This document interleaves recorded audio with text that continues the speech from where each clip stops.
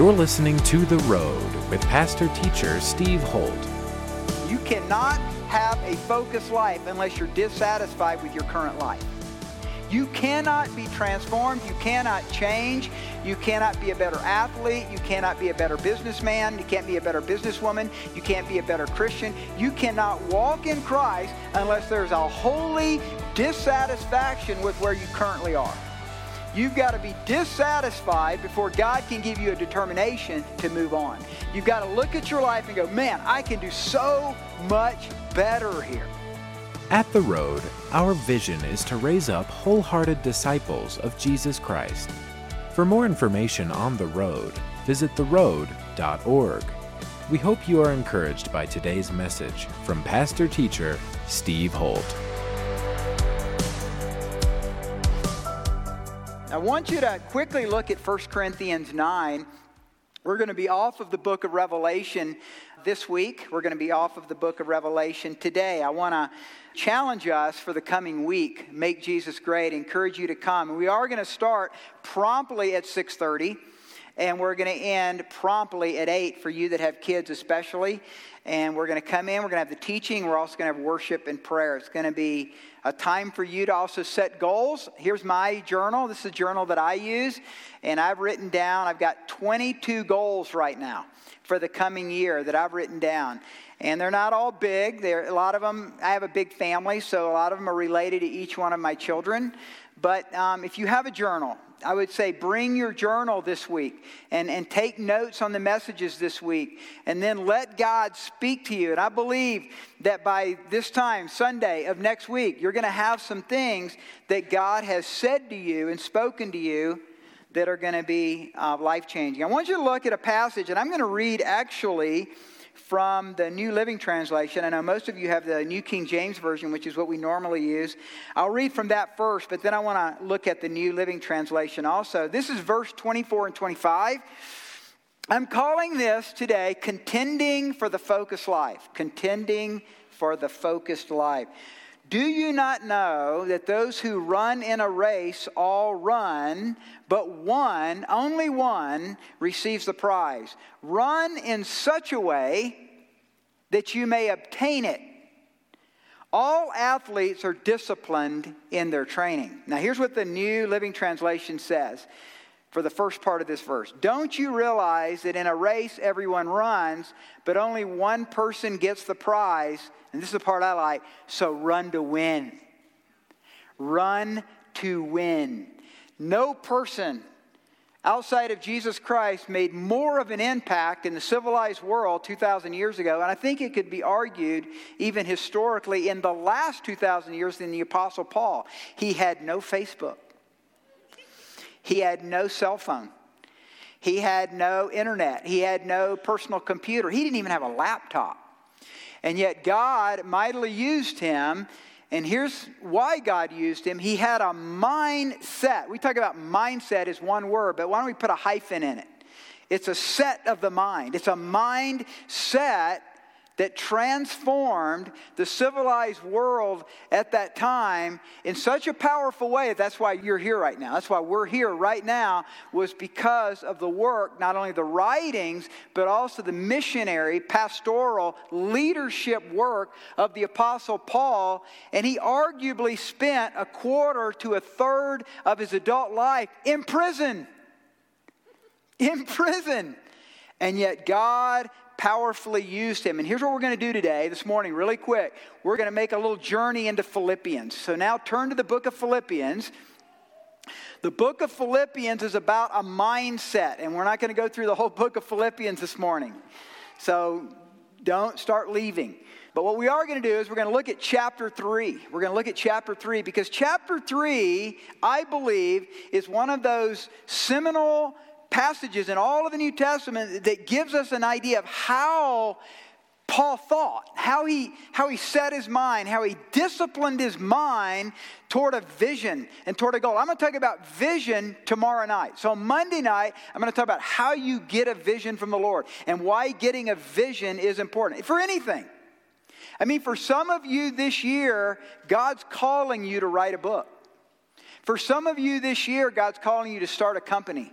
For some of you this year, God's put before you a task that you're supposed to do in your work that's going to make Jesus great through God's power flowing through you in a supernatural, powerful way.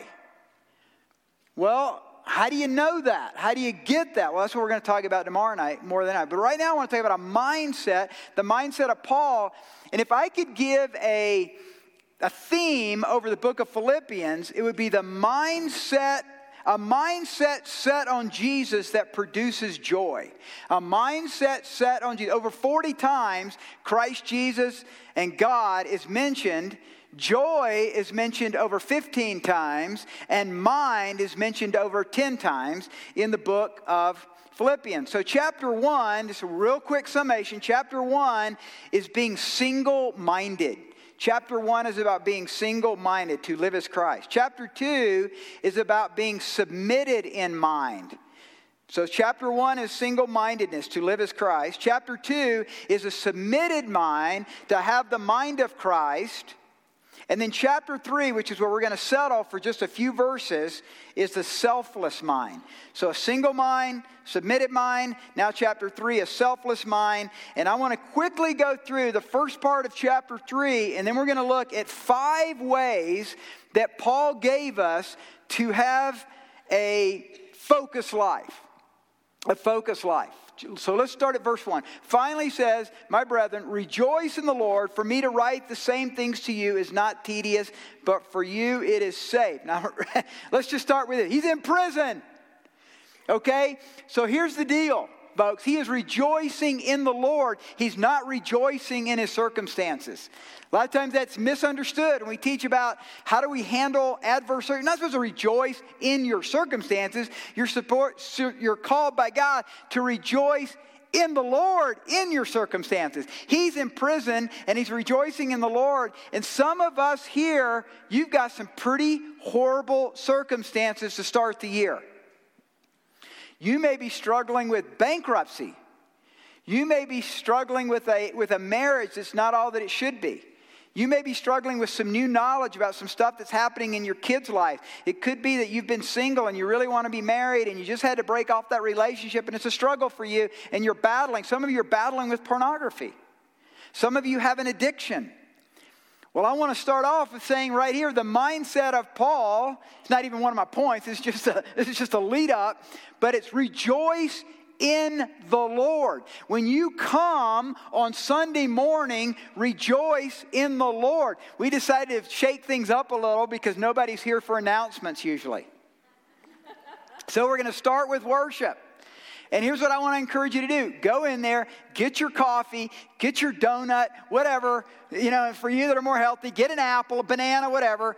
Do that. But at 8:55, be in here this year. And when that first song starts, raise your hands, raise your hearts, and rejoice in the Lord. No matter how lousy your circumstances are, because they could be getting lousier this year. What are you going to do in your heart? It's a choice that we make. And then he says, beware of dogs. I love my dog. He's not talking about dogs. Beware of evil workers and beware of the mutilation. He was talking about the Judaizers at that time that basically were going around Asia Minor teaching that you had to become a Jew before you had to become a Christian. So that it wasn't for by grace alone through faith, it was through works that you came to Christ. And grace was the opportunity you had to put your faith in Christ, but the real proof was the works of the 10 Commandments in your life. And so he said, beware of people like that. And they were even talking that you had to be physically circumcised. Look at verse 3. For we are the circumcision. He's talking about the circumcision of the heart, who worship God in the Spirit, rejoice in Christ Jesus, have no confidence in the flesh. You ought to underline that. No confidence in the flesh. And now he tells us why he should have confidence in the flesh. He said, though I also might have confidence in the flesh, if anyone else thinks he may have confidence in the flesh, I more than them. Circumcised the 8th day of the stock of Israel, the tribe of Benjamin, a Hebrew of the Hebrews, concerning the law of Pharisee, concerning zeal, persecuting the church, Concerning the righteousness which is in the law, I was blameless. And so here's a guy that as much as he could as a Pharisee, as a man of the Word of God, a man of the law of God, blameless. He will say in Romans that what he struggled with was coveting. But he was blameless in his outward behavior. He went to church every Sunday. He was involved in the church. He was, every time the door was opened, he was there. I mean, he did it all. And he said, look, I'm not going to put any of my confidence, even in my education, or even in my past experience. I mean, he studied under Gamaliel, you guys.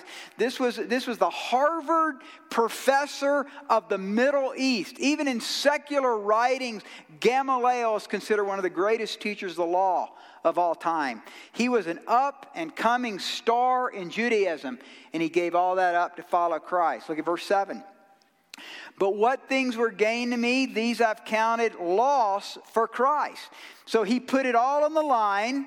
He gave up everything, and he didn't say that he just counted everything as loss. Look at verse 8. Yet indeed I also count all things lost for the excellency of the knowledge of Jesus Christ my Lord, for whom I've suffered the loss of all things, and count them as rubbish, that I may gain Christ. So he not only counted suffering, he actually did suffer. And be found in him, not having my own righteousness, which is from the law, but that which is through faith in Christ, the righteousness which is from God by faith, that I may know him in the power of his resurrection and the fellowship of his sufferings, being conformed to his death, if by any means I may attain to the resurrection from the dead. So Paul, that's an introduction now to his focused life. Paul had a focused life, that of knowing Christ, of loving Christ with all of his fiber. Everything that he had, heart, soul, mind, and strength. And we're going to talk about this week. As we move into the week, we're going to talk about how do you love God with all of your heart, soul, mind, and strength. I'm going to show you a diagram that I've put together of how we can begin to focus our life on loving God with all of our heart, soul, mind, and strength, and our neighbors ourselves. That affects our job. That affects how we handle money. Some of you never learned how to handle money. You're constantly living with a spirit of poverty. I know, because I came out of that kind of a background. You know, save. And I believe in saving, of course. But the generosity factor was just thrown out the window because all we cared about was security. That's a poverty mentality. I love what John Wesley said. He said, make all you can, give all you can, and save all you can. Isn't that awesome? I love that. And we've tried as the Holts to live that our whole life. Save all we can, give all we can, and make all we can.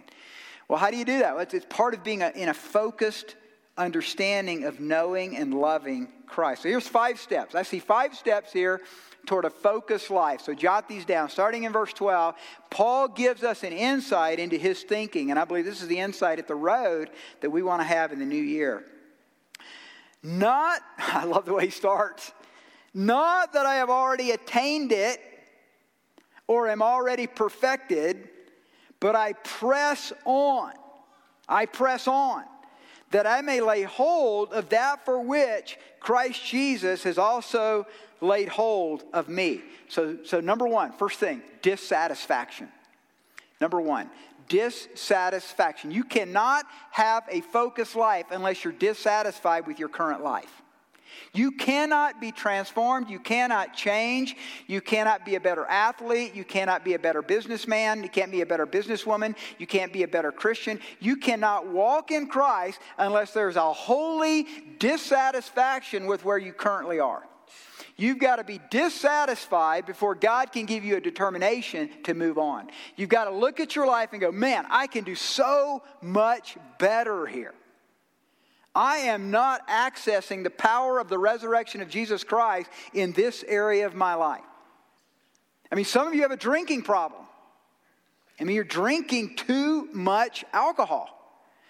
I'm not against drinking alcohol. I'm talking about excess in drinking alcohol. And you're borderline getting yourself in trouble right now because you're starting to you're starting to crave that stuff. Some of you are smoking pot. Some of us here are embezzling money. And when you heard the stuff about taxes, you're going, I'm not going to pay any taxes. I said, no problem for me. I don't need Ryan's email.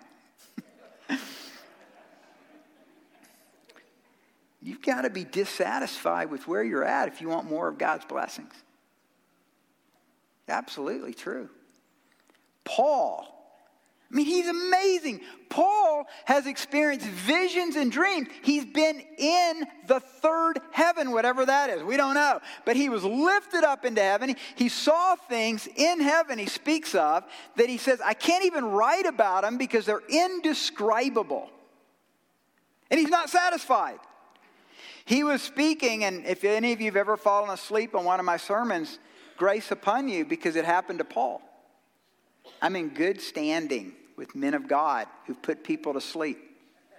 I am sometimes a spiritual anesthesiologist, but I don't get paid as well. But Paul one time was preaching, and it says that sleep came upon him, and he fell out a third-story window. He was taken up dead, and Paul wrapped his arms around him and brought life back into his body. He raised people from the dead. He was so anointed of the Lord that the sweat headband that he wore was taken off, and it was laid on people, and they got healed in one instance. And he says, I'm not satisfied. I mean, if anybody should retiring and writing just books and hanging out and fly fishing, it's Paul. He said, I'm not satisfied. Men and women, are you satisfied? If you're satisfied, then I guarantee you won't be here this week. Because you don't have anything that you need. And so just keep coming, and maybe someday you'll get it. But ask God, Lord, are there things in my life that they're not what they should be? Have I grown satisfied? I like what J. Vernon McGee one time said. I love this. Heard this one time. He said, today is the tomorrow that you worried about yesterday. Today is the tomorrow that you worried about yesterday. Because what happens is you're either going to be focused or you're going to be worried. And I know because I am the Emmy award-winning worrier in this room. Just ask my wife. I worry about trivial things more than anybody, and that is where I am going. Let me tell you, that's where I'm going in 2017. I want to break off this trivial pursuit in my life. The game is great. I just don't like living it in my life. Trivial pursuit. Some of you are so trivialized. And you're worried about so many trivial things. And until you start to take something greater than your trivialities of your own life, you will continue to be worried about trivial things. And so I'm saying be dissatisfied. Ask God to make you dissatisfied. Holy dissatisfaction. Verse 12. Not that I've already attained or am already perfected, but I press on. Underline that. Highlight that. Circle that. I press on that I may lay hold of that for which Christ Jesus has laid hold of me. Number 2. First, dissatisfaction. But dissatisfaction leads to number 2, which is determination. Determination. Pressing in to know Jesus, to love Jesus, to follow Jesus, to be a wholehearted disciple of Jesus. It is a pressing. Those are his words. It is the same idea of running a race. He's using the words of a runner pressing his chest toward the tape to be the first one to break the tape. And you may remember that Paul spent the majority of his time, one of the only times where he spent a lengthy time was at Ephesus. He was in Ephesus for 3 years. And Ephesus had one of the largest arenas. I've had different commentaries say different things, but somewhere between 50 and 70,000 spectators could be in this arena. And it is believed that at least some of the Olympic Games were held in the first century in Ephesus. So it could be that Paul had seen those games. He had seen the Olympic Games. He had seen those runners. And that picture was lodged in his heart, was lodged in his mind. And that's why he uses metaphors like farmer, athlete, runner, and wrestler in his descriptions, in his epistles of what it's like to live the Christian life. The Christian life is a pressing. It is listen to this, it is a vibrant pursuit of the heart. It is a vibrant pursuit of the heart. For many of us, Christianity is just one of the boxes of our religious world that we live in. Well, I went to church, or I do church. Paul saw it continually and competitively different. He saw it as a vibrant pursuit of the heart where he wanted to be a winner in his understanding of the love of God and his grasp of knowing Christ in his life. And so we know what being a winning athlete is like. To me, looking at Paul in Philippians 3 is not unlike being in a room with someone like a John Wooden, who took UCLA to 10 out of 12 years to national championships in basketball at UCLA, or a Coach K at Duke, or a George Mueller, or Jay Hudson Taylor. Having that opportunity to spend an hour or two with them and say, well, how do you think, man? You're just crazy. The things you've done, your accomplishments are amazing. They're basically supernatural. Paul's showing us how he saw that pursuit, that determination. It's so many, I can't divulge confidentiality, but many of you this year have come to me, or you've come to Ryan, or you've come to George, or you've come to Paul, or some of our shepherds and stewards saying, my marriage is in trouble. I've got this issue in my life. I want that to change. I am not satisfied with where I'm at. And then you've done it. You've done it. You're doing it. You're in a D group. You're in a C group. You're getting the counseling that you need. You're going out. That's determination. Courageous integrity. Courageous integrity. Let me give you a quote. Integrity is choosing courage over comfort. Choosing what is right over what is fun, fast, or easy. Choosing to practice our values rather than simply professing them. That's what I call courageous integrity. For many of us, it's more now in your life than just following Christ. It's wanting to be a wholehearted disciple of Christ, to experience more of Jesus in your life and heart. To not just have Christ living within us, but then Christ living through us. You see, Christ living within us happens at salvation. Christ living through us is what we call sanctification. So there is a within us part, which you got to have first, and that's called salvation. And Paul was never satisfied. Here's the thing that's amazing about Paul. He never got over the joy of his salvation, but he was never satisfied with the joy of his salvation. He wanted more. Not just Christ within us, but Christ living through us.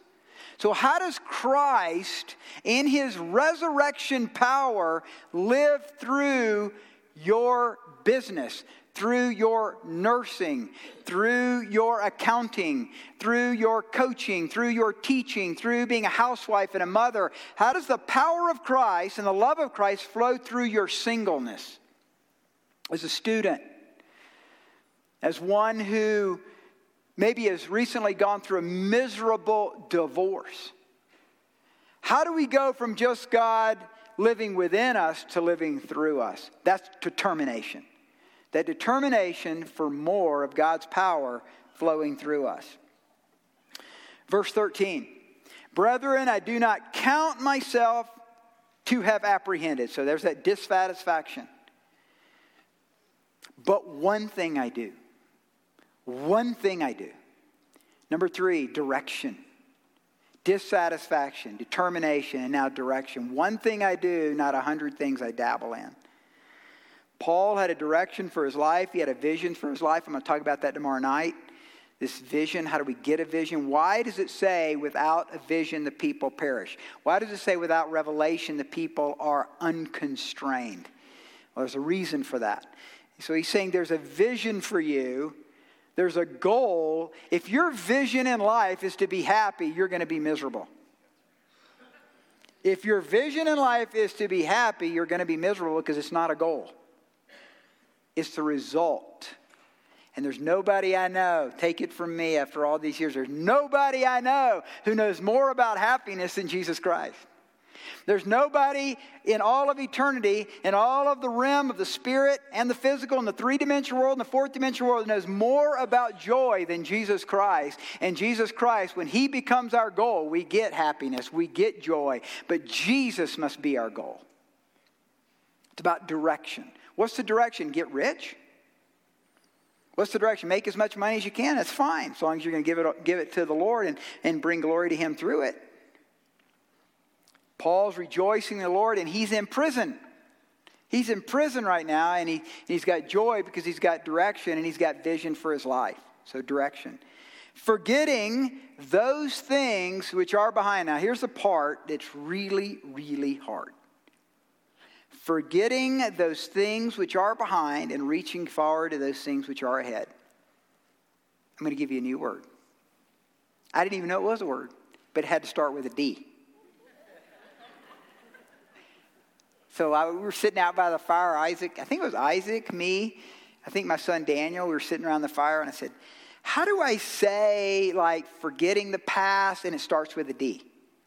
And then I think Isaac said, disremember. And I went, yeah, that's a good word. Is it real? It is. It's a real word. Disremember. So there's your fourth point. Disremember. It's a real word. Forgetting the past. I mean, if anybody had so much to be proud of, it was Paul.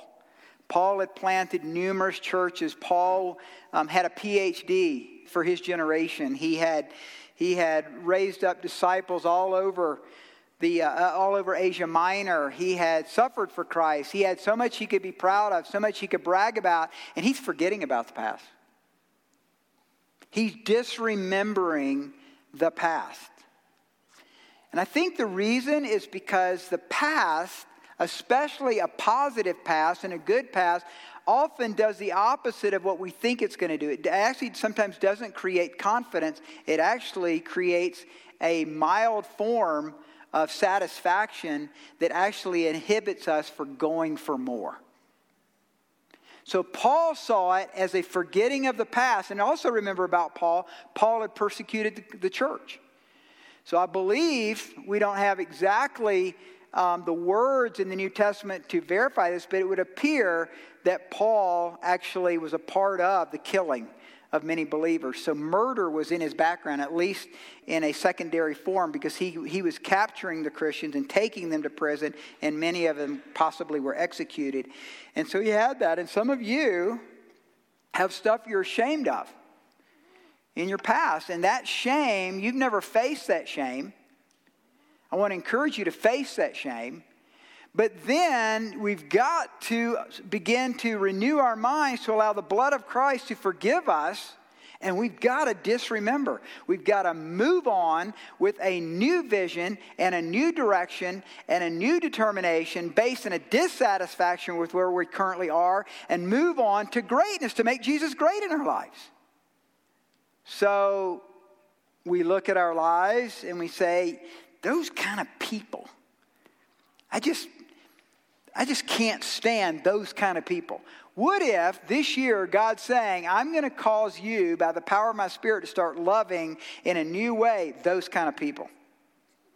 And you say, well, I know, I hear Steve, I've heard others talk about tithing, about giving 10% to the Lord financially. There is no way. I'm so in debt, it's unbelievable. What if the Lord's saying this year, you're going to start to test me, Malachi 3, you're going to start to test God with your finances. It's the only place and it's the only thing in all of the Bible that we're told that we can test God is with our finances. And you watch what God will do. He promises he'll open the windows of heaven. You say, I can't do that. Well, no, you can't. Not in your own power, and that's the point, right? Hello? I can say, hello, can you smell the coffee? Because you can. Hello, smell the coffee? I mean, the reality is that the reason we don't get on to maturity in Christ with a new mindset is because we've never disciplined our life to face the reality that we actually have so much more of God's love and power we could experience. But you got to decide. God's given us this mindset. And I remember in my early days in high school, it was so crucial in my life, my junior year, that it actually dawned on me, I think I can be a state champion gymnast in the state of Georgia. I'd seen enough of the other guys. I'd competed enough over those 3 years. I really thought I could do it. And so I set my mind, and that's what the next part is. This is my fifth point. Look at verse 14. I press toward the goal for the prize of the upward call of God in Christ Jesus. And this is really where the rubber meets the road, gang. Number 5, discipline. Discipline. Someone has said discipline is the bridge between a goal and an accomplishment. Discipline is the key. Discipline is the bridge between a goal and an accomplishment. You can't wish things into existence. You can't even just pray things into existence. The faith that comes, that changes the fourth dimension and then the three-dimensional world is a disciplined life. It is saying this year, I'm going to start with that thing they call PB&J, that jelly sandwich thing, that PB&J thing. I am going to start to set aside time each morning to open God's Word and take my journal and start spending time with the Lord. Men and women, if you've never done that, just do it for 5 minutes. I promise you. That's what I told Cher. She reminds me all the time. In 1996, I said, Cher, just spend 5 minutes. Just read one chapter of the Bible. Take you 5 minutes. And if you get anything from the Lord, write it on a card or get a journal or get a spiral notebook, whatever. And God's going to hook you. You're going to get hooked. And 5's going to become 10, and 10's going to become 12, and 12's going to become 15. Discipline life. Discipline life.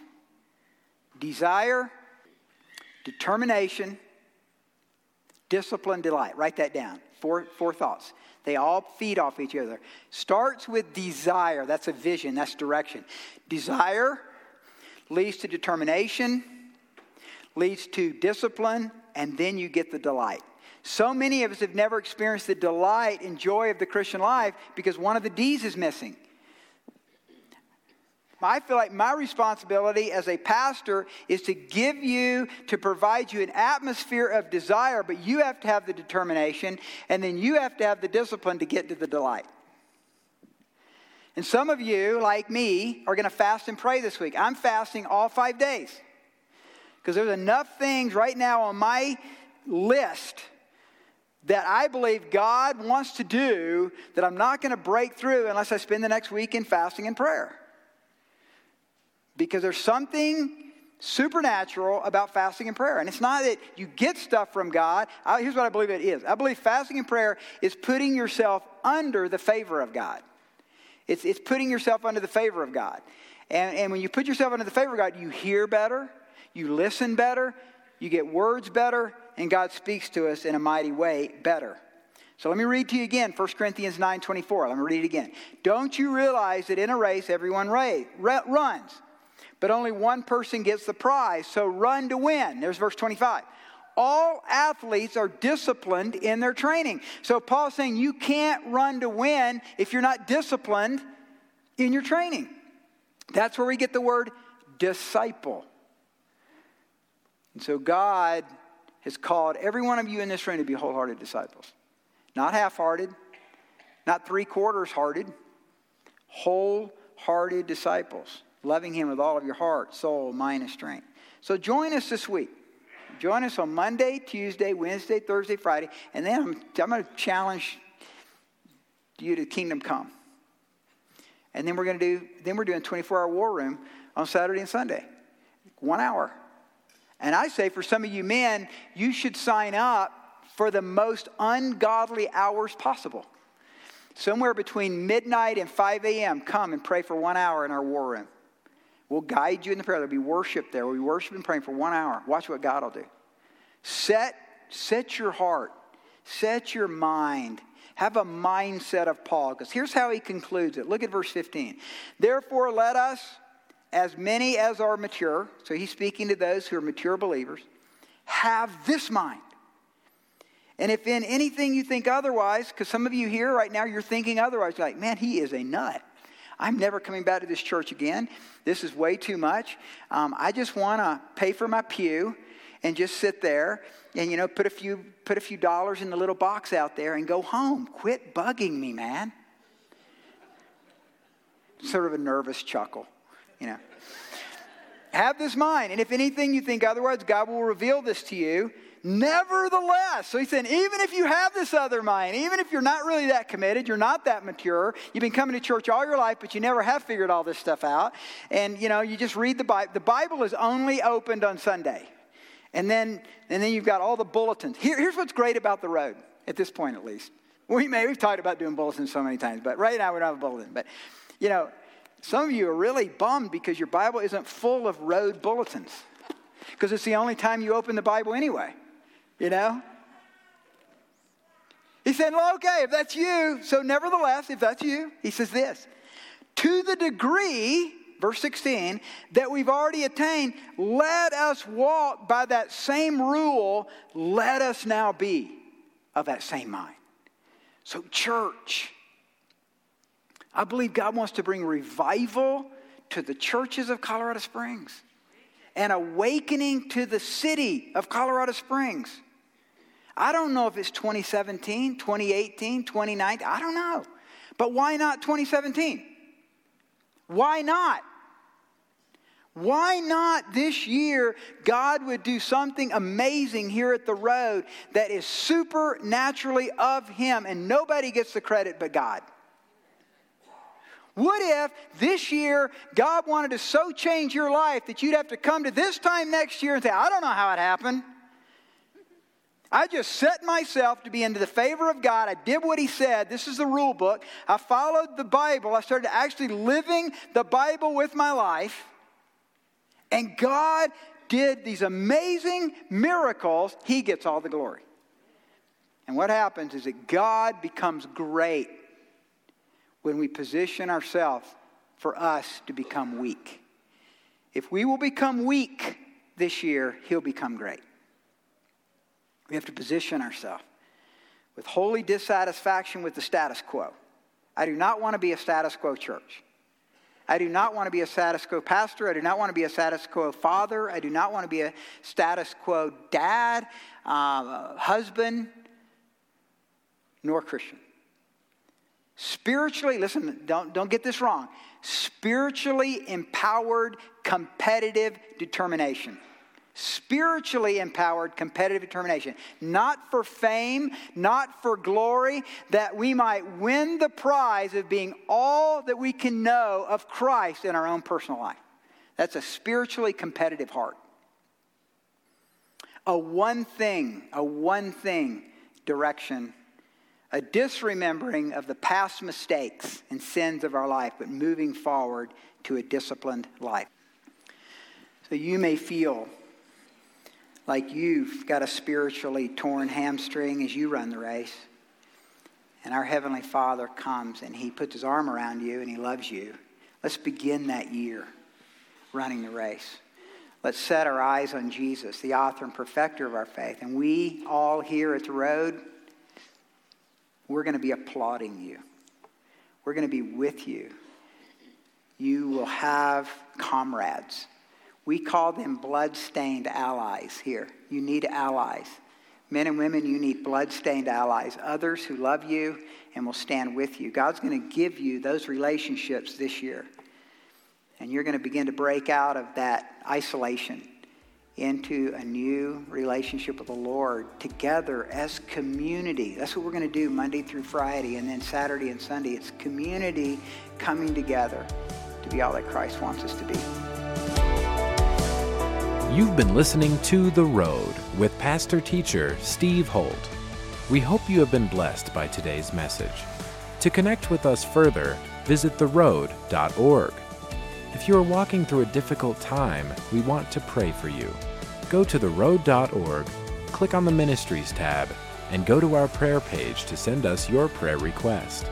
Thanks again for tuning in today, and be sure to listen to the next edition of The Road with Pastor Teacher Steve Holt.